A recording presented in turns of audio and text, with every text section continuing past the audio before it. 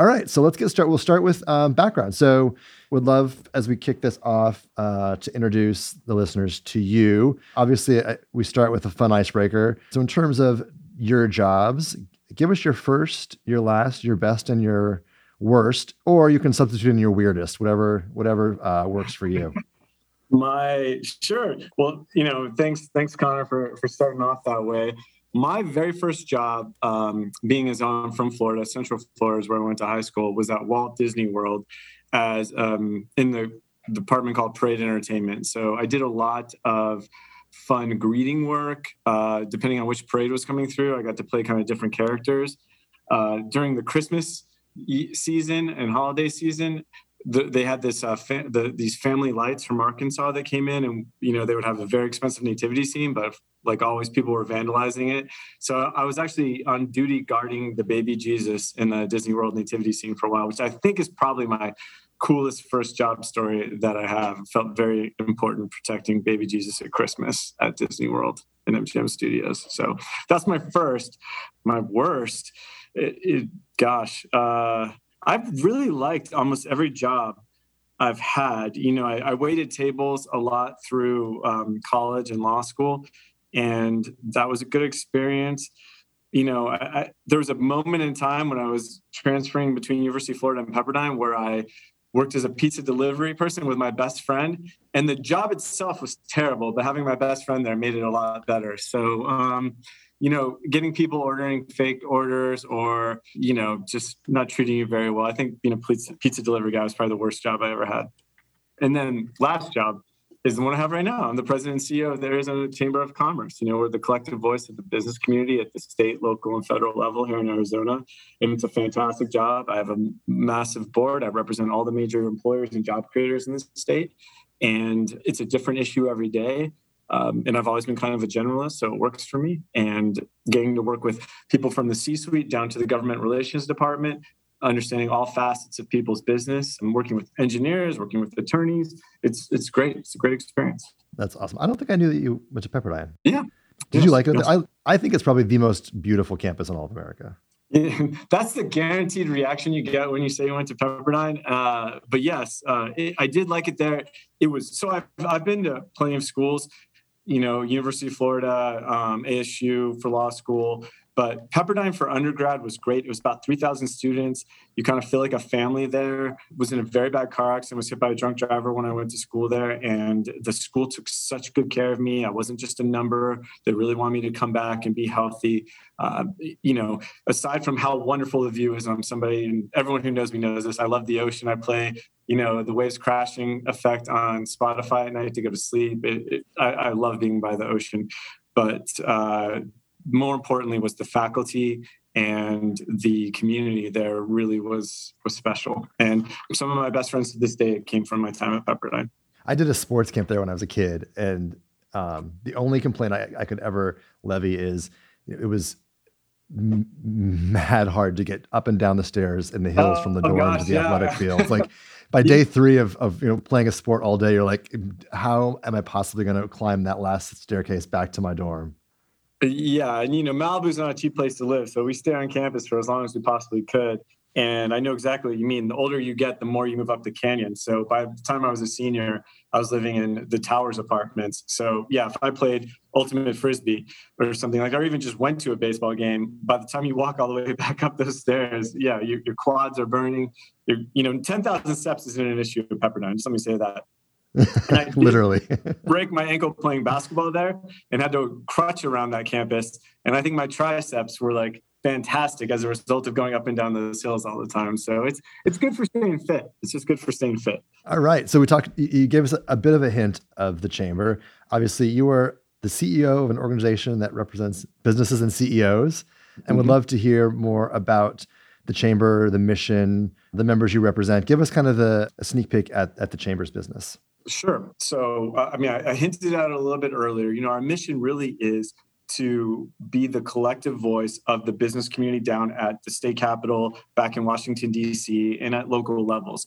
So, just the history of chambers and commerce is that businesses came together and realized they had a big problem they had to deal with, and they were better suited to do it as a broad coalition as opposed to by themselves. So that's us. We're the broad coalition of business interests.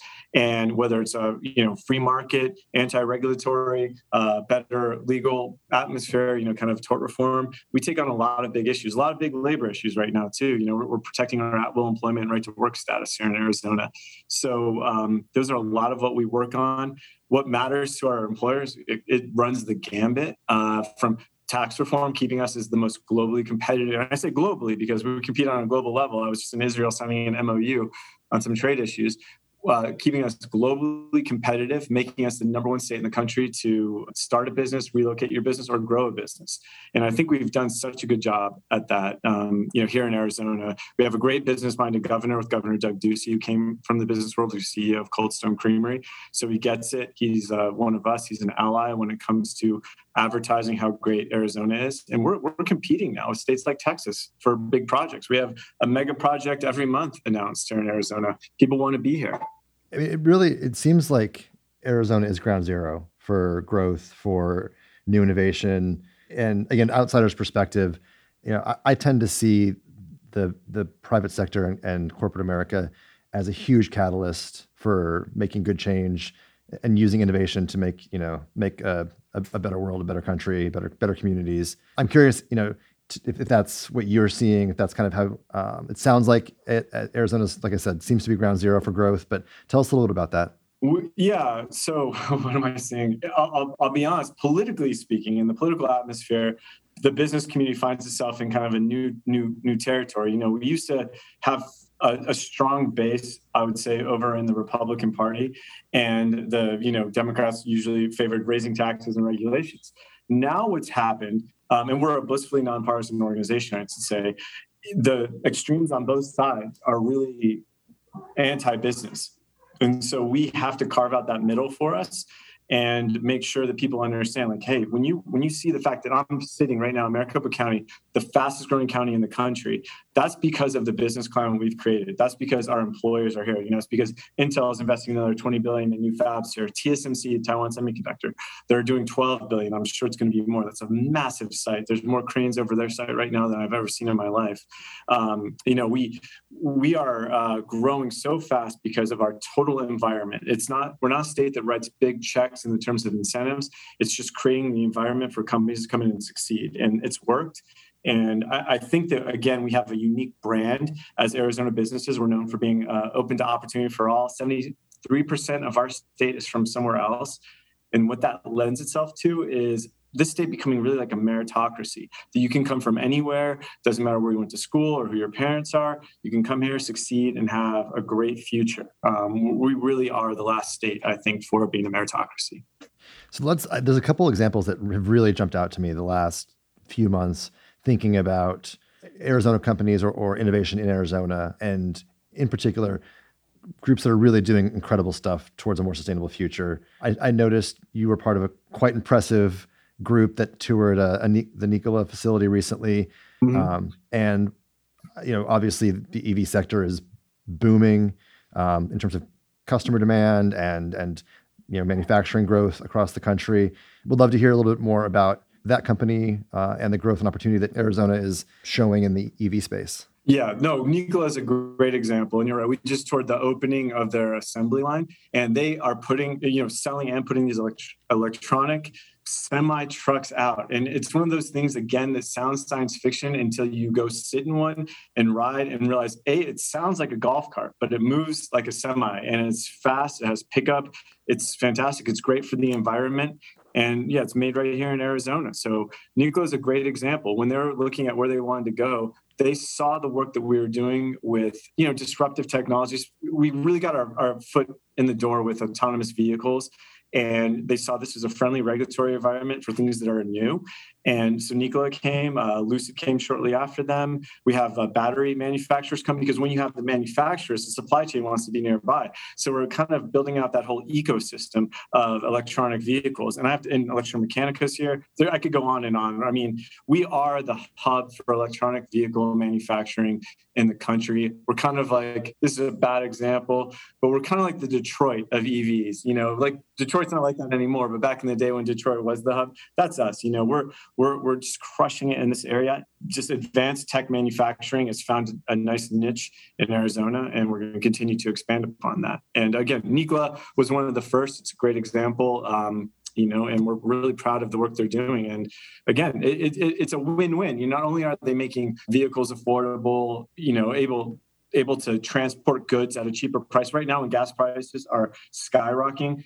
You have to imagine how great it is to have an electronic vehicle at the front of some of these semis. It's fantastic. So we're very proud of what they're doing. Awesome. You mentioned advanced technology has a home in Arizona.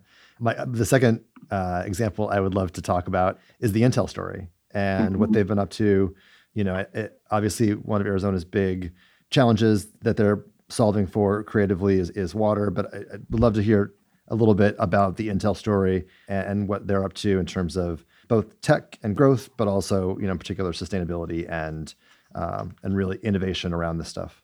Yeah, Intel, great chamber member. I always have to disclose I'm a former employee of Intel. I was in their global public affairs department, and they are ideal corporate citizens. Any state would be lucky to have an Intel. And for a lot of reasons. You talked about water, so I'll just start there. Intel came in with the goal of being water neutral, I believe, by 2030. They're beating that goal. They're going to be water positive by 2030. And what that means is they're treating wastewater at their facility, which they built and gave back to the city they're at. This is the kind of corporate citizens they are, that wastewater treatment facility. And they're giving wastewater back now. It's fantastic to see that.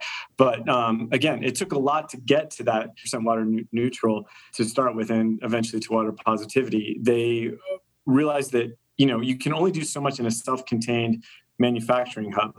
So they went out to their neighboring communities, some neighboring farms. This is a really good example. There was a high water crop farm down in the Verde Valley, and Intel went in and offered to help them switch from their crop to hops. And hops use way less water. You don't have to do flood irrigation. They make that switch. And now Arizona has its first ever Arizona-based hops. And we have kind of what we call the Intel beer, but they're Arizona-based hops making these beer now. And that's because of Intel looking for ways to conserve water and be better stewards of their resources. And I mean, they really are leaders. You could give them the Corporate Citizen of the Year award every year if you wanted. They care about what the neighbors think. They care about their footprint, both literally and figuratively. They really are putting in a lot of work in, whether it's water, whether it's getting more solar power in. And I have to say this too. This is not because the state or federal government forces them to do it. They are doing this on their own, exercising their own leadership.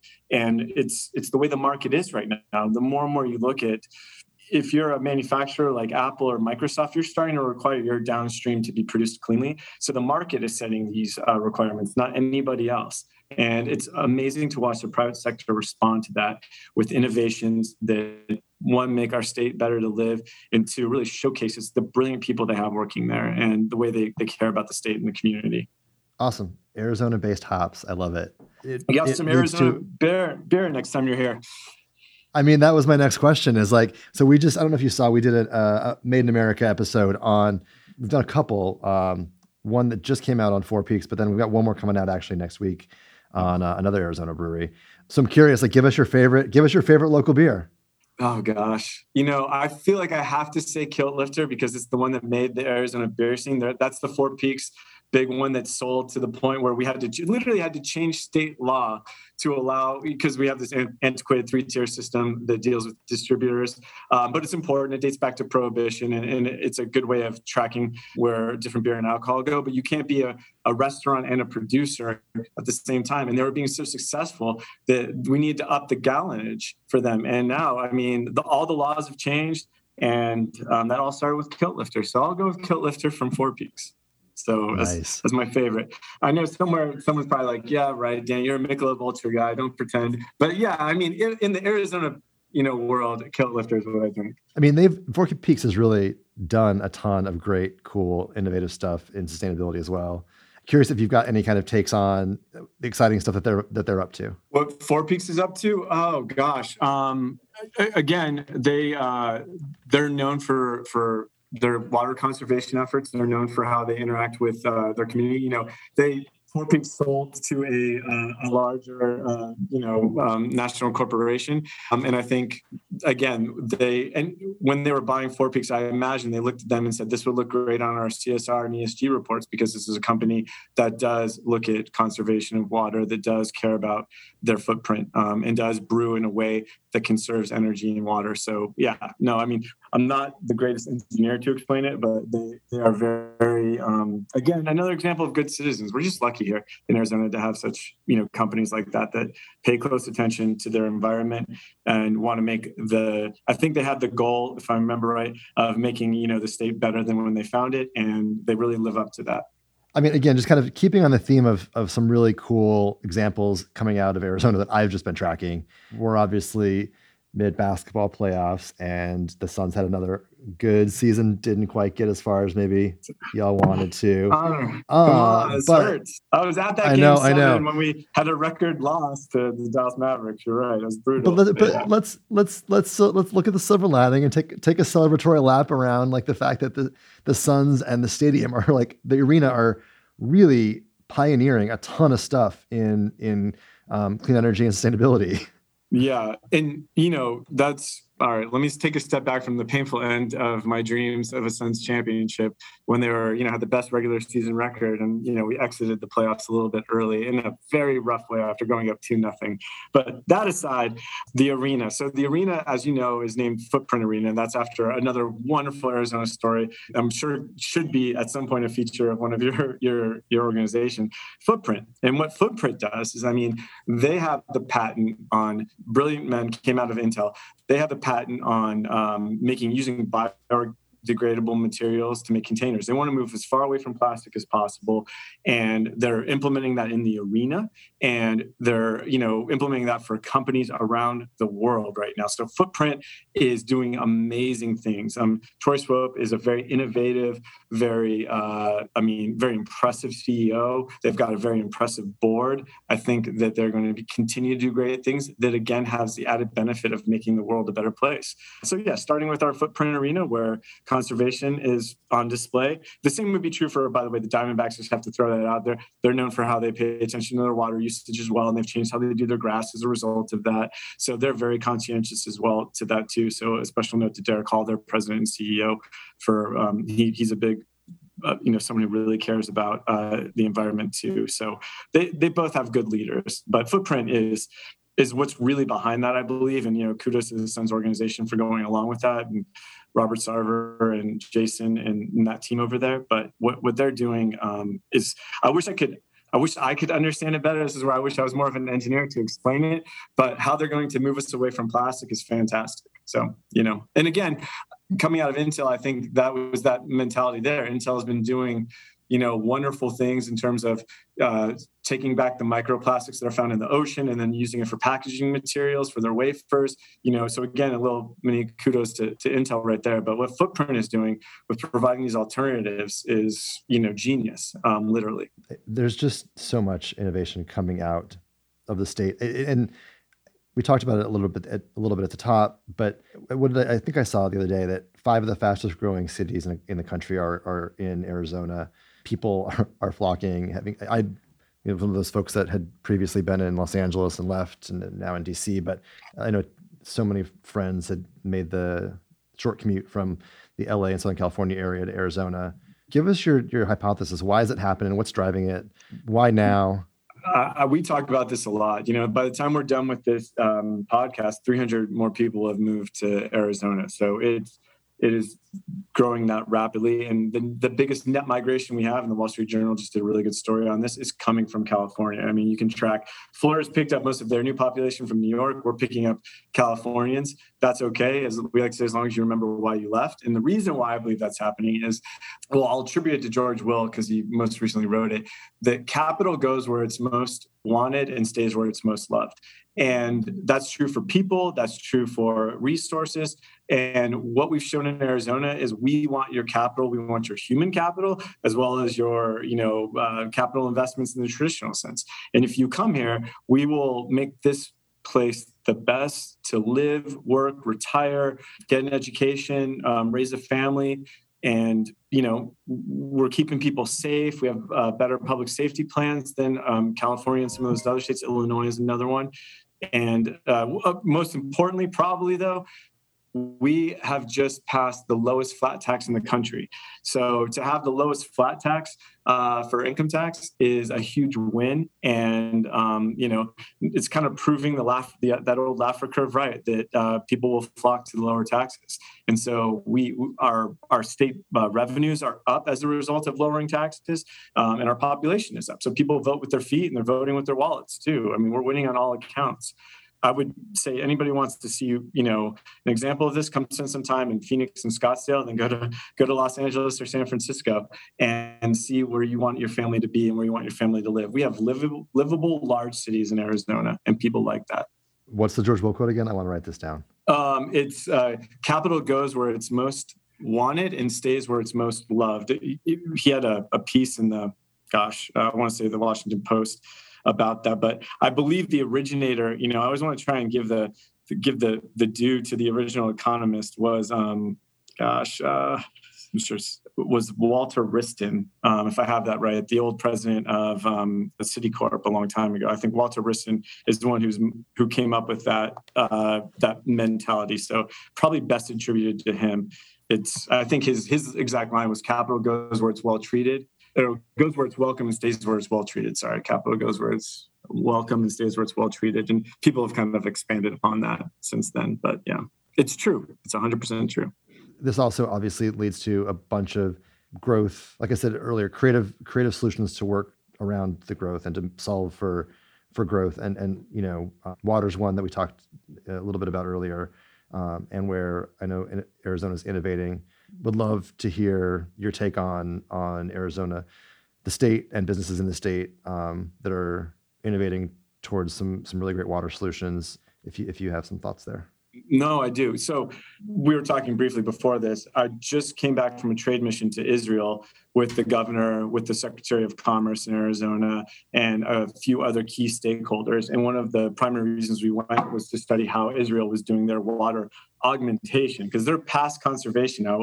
Israel is at a point where they've just augmented their water usage. And a lot of it's coming from desalination, which some people view as a science fiction level technology again, because it just seems unreal that you're going to pull seawater out and drink it. But, while in Israel, I went to the Mediterranean Sea, visited a desalination plant, and drank a cup of water from the Mediterranean Sea that was in it 90 minutes prior. It's amazing what they're doing. They're environmentally conscious. They do constant environmental studies on what the brine deposits looks like. And I think that Arizona right now is looking at an augmentation strategy. We're a well-planned for state because of people like Senator John Kyle and Carl Hayden, who came before us. They laid the Arizona Groundwater Management Act. So we've been managing our water very well. We're not having to say, don't take a shower today, or we can't put water out on your table. We're nowhere near that yet. We won't be for a long time. But to think through an augmentation strategy like desalination, which would probably go down in Mexico, in the Sea of Cortez, and we'd have a lot of joint agreements to make that work, I think is fantastic. We also need to work with our farmers to get them to look at moving to drip irrigation technology, something that Israel's done very well, proven scientifically. It yields a higher crop and costs less in terms of fertilization. And fertilizer is one of the highest expenses for farmers right now. So drip irrigation technology, NDRIP, great chamber member, they're here in Arizona. They're doing a lot of pilot programs with farmers to show you're not losing anything by switching to drip irrigation as opposed to flood, but you get a better yield from your crops. So all of the above. The utilities are kind of leading the way on this, both SRP and Arizona Public Service, APS. They're paying attention to the water situation because, we have a nuclear power plant here, Palos Verdes, and you need a lot of water to cool that. So the better water planning that we do and the better water investments we make now, it benefits the utilities, which benefits the whole state. So, and again, if you're a manufacturer looking at coming to Arizona, we have plenty of water, but you do have to show a 100-year water plan. And so there's a lot of creative ideas being put forward now on working with our, Indian reservations and our tribal governments. So I think we've done a lot in that area as well too. There's a lot of good strategies out there, and the business community is at every table working to ensure, Arizona remains a good steward of its water. Flip side of the water discussion is the heat discussion. And we actually highlighted some of the innovation at the local level with, the city of Phoenix has the country's first Office of Heat Management, and they've been doing some really innovative stuff to look at, how to keep cities cooler and more livable, how to decrease mortality from heat related incidents. But I also think that, it's not just the municipality. I suspect that Arizona businesses think a lot about this too. And so we'd love to get kind of the Arizona business take on how do you keep the state cool? Yeah. Well, most people need to remember really fast, I'm going to give a public advertisement for the state of Arizona.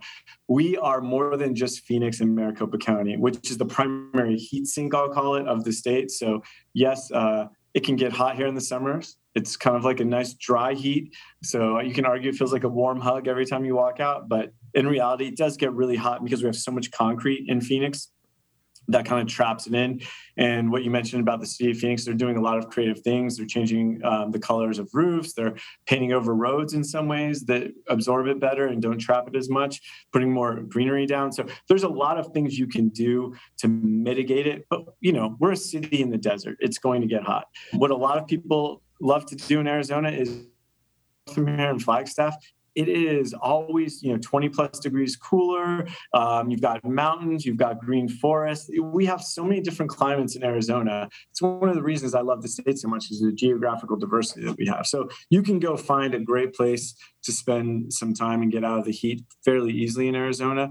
But for those of us who have to stay in the heat, those mitigation strategies that you're seeing, I know every one of my large businesses that I've talked to recently are putting solar shades on all of their parking lots, which is good because it puts into solar. I was just at Honeywell's new opening of a facility, a reopening of a facility, and one of their first things on their agenda is to cover their parking lot in solar panels, which helps with heat in cars and then also builds up solar energy for the grid. So it's a win-win on that. And you're seeing that in almost every parking lot in Arizona now, more and more solar shade coming in. So I think that's great. And that helps with that technology, even though it might not be as cost effective as we would like right now, it's going to get there and it's going to pay off to invest in that in your parking lots now. So that's another way that a lot of businesses are doing it. But also remote work, looking at the time of months that they have the most employees in, understanding when the summers are there, there's more they can do in terms of shutting down the office at a certain time. So there's a plan. Every business has a plan for energy conservation. We probably both agree. Oftentimes, smaller businesses and local communities are also doing a lot of cool stuff, and they don't get the benefit of the spotlight. So, would love to hear your take on any kind of local stories that are maybe not the big companies, big resources that are just doing cool stuff. Yeah, well, I'd re-emphasize your example of Four Peaks because they did. Even though they eventually sold to a large corporation, they started out as a small business owned by two gentlemen. So, look at what Four Peaks has done. That's a great example. You've already featured that. And there's a lot of examples like that. Our small business community, like everyone else in Arizona, seems to believe that they are part of the broader state community. I mentioned NDRIP. NDRIP has actually decided to put a location here, and that's a relatively small company for now. But they've come to Arizona. They've opened up a spot here, and they're rolling out these pilot programs for drip irrigation as a way to contribute to the community. And I think it's a loss leader for them, but it's going to pay off in the end. They're doing a very good job. And gosh, there's Four Peaks is one example. Oso is another example. Any of our local restaurants seem to be in on this and how to make the community a little bit better. Some of the smaller commercial developers are making energy smart buildings now, and that's a new kind of a new initiative they take on their own because again, it's not required by any of our building codes per se, but they're choosing to find those outside groups to come in and certify it as LEEDs or any of these other smart buildings. Again, I could go from someone as big as USAA, who has a huge presence here, down to a law firm down the street that's doing that. So people are paying attention to this. We're making sure you have the right kind of lights, the right kind of walls and windows and everything else. ESG is hot. ESG is super, super hot right now. Mm-hmm. Clean technology is, one of the hottest places for venture capital to go. And these are financial and capital markets, growth trends, economic growth trends that are really at the forefront. It seems like corporate Arizona is also at the forefront here. And so curious to hear your take on kind of how the capital markets and whether it's ESG or clean tech, venture capital, like how that's playing out in the state. I think, well, I don't think, from what I've seen, the ESG savvy companies, especially those mid-level suppliers, they are more likely to win, like an RFP at a larger company. There probably was a day where RFPs from companies were more about just pure price points and different things like that. Now, from my understanding, is they want to see some CSR, ESG in their reporting when they acquire or bring in even a subcontractor. So really, it's a benefit not only to the environment and outside world, but it also benefits your bottom line, because you're more likely to get picked up by a larger company. You're likely to do business with an Intel or an APS if you're a socially responsible company. Now, you said it was hot, and that's true. What we are starting to see at the chamber is this push by some members of elected officials to come after ESG now, which is, kind of a unique, and we could do a whole separate podcast on this, where they want to try and say that it's some kind of antitrust violation or some sort of weird coercion. And we'll maintain our position that businesses have the private right of contracting, and we'll fight for that right for them. And if they choose, again, if the market chooses to value ESG right now, that's what the market is doing. So attempting to kind of regulate the other way, which is the irony, would be really a mistake. So yeah, we're paying attention to all of that at the chamber. Yeah.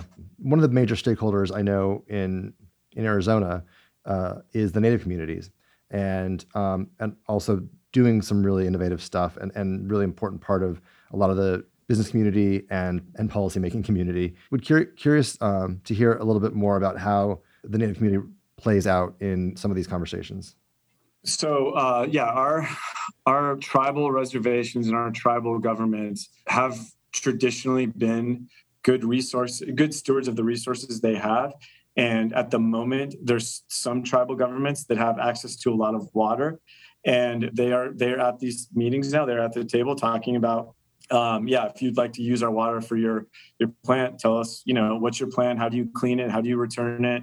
They are, again, you never want to overgeneralize, but in my experience, tribal governments are exceptionally concerned with being good stewards, not only of their resources, but also of the natural resources that they impact.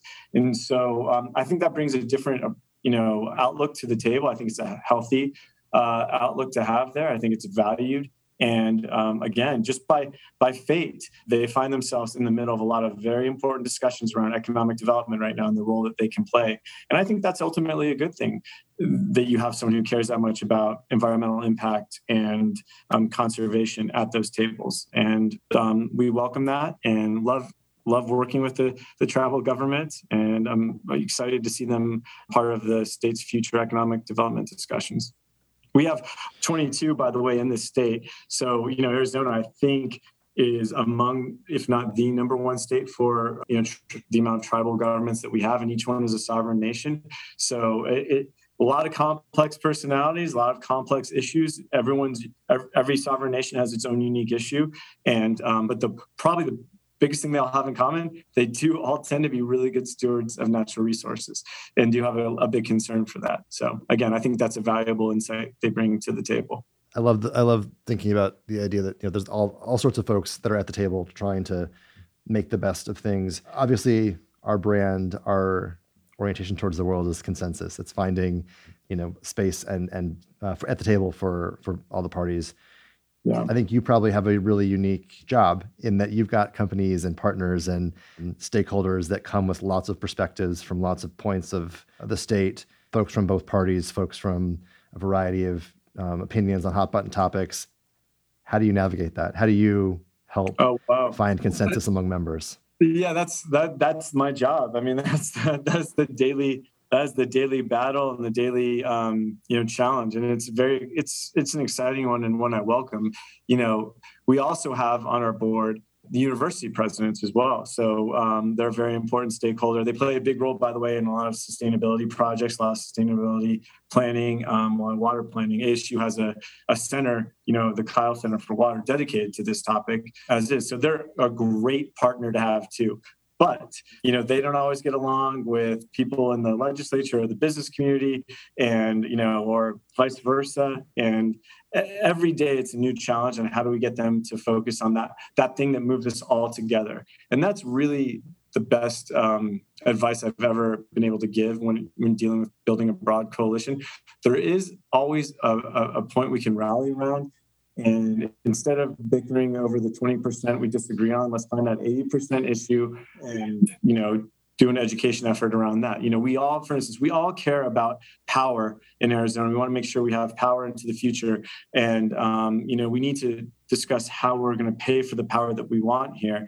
But getting everyone to support grid reliability and the need to recoup capital investments from major utilities, that's a universal agreement. We can agree on that, and we can move on. You might fight about little policies amongst yourselves, but that bigger, broader issue, we will go to war over that. When it comes to labor, labor is an issue, by the way. With every company you talk to right now, they have a labor shortage just about. Our unemployment rate is 3.2%. If you look at the participation rate, it's around the 63, 62 percentile. So it's saying there's, around 63 people for every 100 jobs right now. That makes the labor market really competitive. And that's why we will do everything we can to make it more beneficial to be an employee in Arizona, which again deals with protecting at-will employment and right to work status so that workers have rights and can't be coerced. So, a lot of that is the stuff we all unite around. Everyone wants to be able to how their employees can feel safe at work and work together. That's something we fight for. Everyone wants to talk about power and water. Those are all big issues we can rally around. So again, there might be some disagreement on how we get there sometimes, but you take, I'll go back to ESG. This is probably the perfect example. ESG, there's usually a bill or two in every state legislature right now that wants to kind of punish banks that do lending based on ESG. And, we've been able to shut a lot of that down because of the broader principle of private right of contracting. That whether you're a bank or whether you're a company with a smaller vendor, you should be able to choose who you enter into a contract with and why.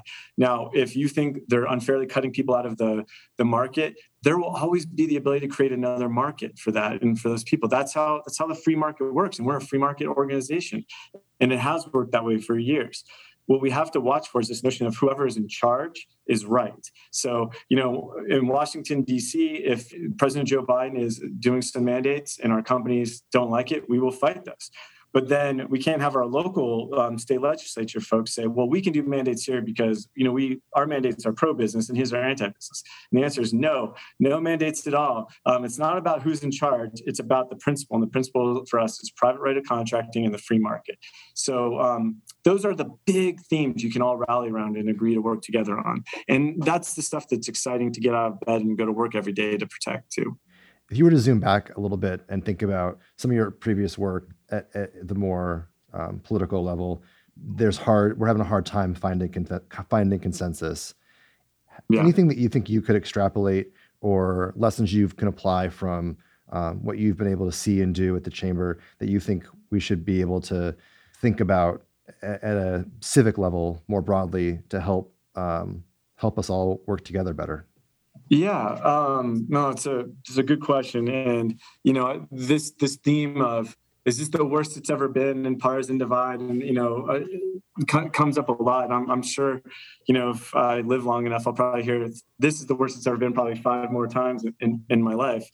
But I'll point to a good example. And again, Arizona's at the forefront of this because our senior senator, Senator Kyrsten Sinema, worked with us, Senator Portman out of Ohio on the Infrastructure Investment and Jobs Act and to pass a bipartisan bill to deal with our infrastructure and critical infrastructure needs, which, by the way, deals with water, energy, and things of that nature. So that proved to me that the greatest deliberative body in the history of our country, which is the United States Senate, can still function and do what it's supposed to do and produce a bipartisan bill, a bipartisan act that, a lot of people don't like the price tag. A lot of people might not like, certain other elements that were in there. But by and large, that was bipartisan. There was stuff for both parties in there, but it benefits the state. I mean, Arizona is going to get a lot of funding for critical water infrastructure as a result of that. And that came about by her working diligently across the aisle. And that press conference was her and Senator Portman standing right next to each other in the forefront. A guy Republican from Ohio, Democrat from Arizona. They were able to get this done. So we can get this done. We can find things to sit across the aisle, have a conversation, and get some things done. And I think I'm very grateful for Senator Sinema for kind of leading the way on that, for not giving up on bipartisanship. She said she's going to be a fierce defender of bipartisanship, and she's really lived up to that promise. Anybody who wants to look to an example, look to the the IIJA to see that it's still possible. And when your state starts getting these funds and these grants, I'm sure everyone will be really thrilled that they were able to pull that off. But I know that's just one example. I could give a million examples on the other side. We're right now in Arizona. It's June 10th? June 10th, I think, and we don't have a budget passed yet. June 30th is the absolute deadline of when a budget has to be passed when the state government shuts down. This is, in my tenure, the longest I've seen a budget go since I was working with the governor. And a lot of it is you can't get your own party to even agree on something, much less the other party, because, Arizona has a majority of Republicans in both houses. So they're working on it. They'll get there. But I mean, it can be discouraging sometimes. But in the end, I think we always get a pretty good result. And I know this legislature will come up with one. But yeah. That's probably telling. The fact that the budget and the sessions have gotten longer every year, it points to some discord among the members, because traditionally they should be out campaigning and worrying about their election right now instead of fighting over budget issues, especially when we have a massive surplus in our state. But we are where we are. Getting close to the end, and I always kind of want to end on the same question, which is just, give us the one thing that in any interview doesn't get asked or doesn't get captured correctly, interviewers miss. What's the one story you want to make sure to tell when it comes to, your experience, your professional career, what's going on in Arizona, business community, anything? Kind of jump up on the soapbox, take the megaphone, and close us out. Yeah, well, I appreciate the opportunity to do that. I won't use it to put myself out there and talk about how great or mysterious my career has been. But I'll say this: the one story that I don't think ever gets told about Arizona is that we didn't get where we are by accident. It was very deliberate. It was very targeted. And I mean that policy matters. The policies that we have been passing in Arizona for definitely the past 7 years with Governor Ducey, the prior near 4 years with Governor Brewer, and even Governor Napolitano, they were largely pro-business policies, and it set the state up to be competitive. If you go back 6 years, if a business was going to leave California, it wouldn't even look at Arizona. It would skip right over us and go to Texas. Not only are we competing for those businesses now, we're winning them. We've picked up a business from Texas recently. So, I mean, the environment that we've created through policy has worked. It's a great story to tell. For some reason, every time I read about Arizona's growth and its economic success, I never see people pointing to the policies as a reason. The low tax, low regulatory environment that we've created. You never see that. It's almost like they think this is happening by accident or there was giveaways. Couldn't be further from the truth. We're a state that doesn't have those kind of incentives. They're all statutory, non-discretionary, and companies have to earn an incentive in Arizona, and that really makes them part of a community too. Intel's one of the best examples. They've earned their incentives, and when they choose to make another $20 billion investment, our state will respond in kind to that. The ripple effect of a $20 billion investment to the city of Chandler and the whole state really is huge. So, that's the story that I wish would get told, is how did we get here? What were those policies? Because it's a great story to tell. And I'll be honest, from my time in the governor's office to now, we would have other governor's office called it. What are you guys doing? Why is this happening? Why is Arizona landing, this manufacturer, that manufacturer, these billions and billions of dollars of capital investments? And we always would share, here's what we've passed, here's what we've done, here's the meetings we go to. But it's been very intentional. Sandra Watson, who's our Commerce Authority lead, she has her finger on the pulse of what's happening with site selections. And so we know how we have to be competitive, and we've gotten ourselves there. And we've gotten ourselves there in a way where people understand what our state is. We're a state that cares about environmental impact. We're a state that cares about sustainability.